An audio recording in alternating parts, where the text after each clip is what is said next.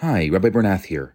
I'm about to launch a brand new course called Kabbalah of Soulmates. I'll be doing it together with Netflix famous Aliza Ben Shalom.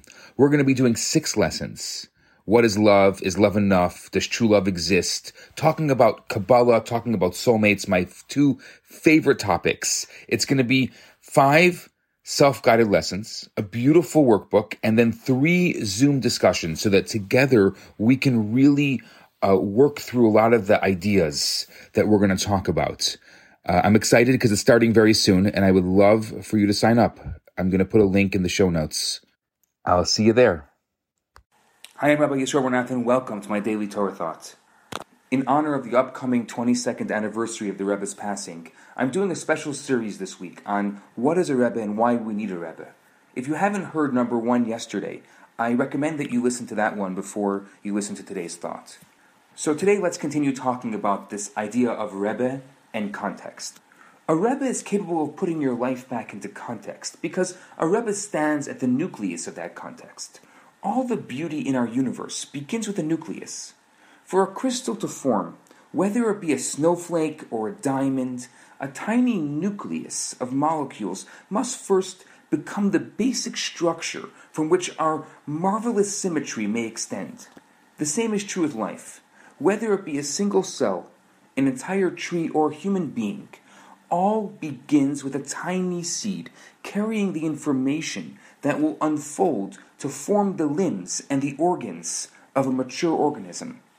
And we all form a single organism. Our bodies may be separate, but our souls are one. What makes them one? That they have a single nucleus. In that nucleus, all of us find our origin, and from it, we continue to be nurtured and bonded in a perfect union with one another, and with the origin of all things. For that nucleus is the place where God enters this universe. It is the place of a Rebbe's soul, and from there the Rebbe invites you to join him. After all, what is a soul? It's God breathing inside of you. It's the divine presence invested within your physical body. It's what we call a neshama, meaning a breath. As in the story of creation of the first human being, when God blew into his nostrils a breath of life, at every moment God breathes within us, and through that breath we are one with him, and he is one with us. In that breath, we are our Creator.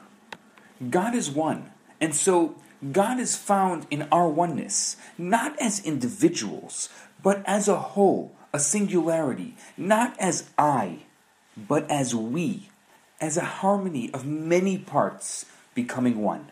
Which means that to find that oneness, that place inside you in which you are one with God, you must first connect your soul with other souls, which connect with yet more networks of souls, all forming a single cell around a single nucleus. That nucleus is the point at which God's breath enters. It's where all things become one. In that nucleus, the Rebbe stands. And from there, he brings us together as one, to feel one another, to know us, to know ourselves, and to know our center, our core, the place where God enters each of our souls. A Rebbe connects us with our God, and then gets out of the way. We're going to continue this thought tomorrow. For now, I'm Rabbi Yisroel Bernath. Have a fantastic day.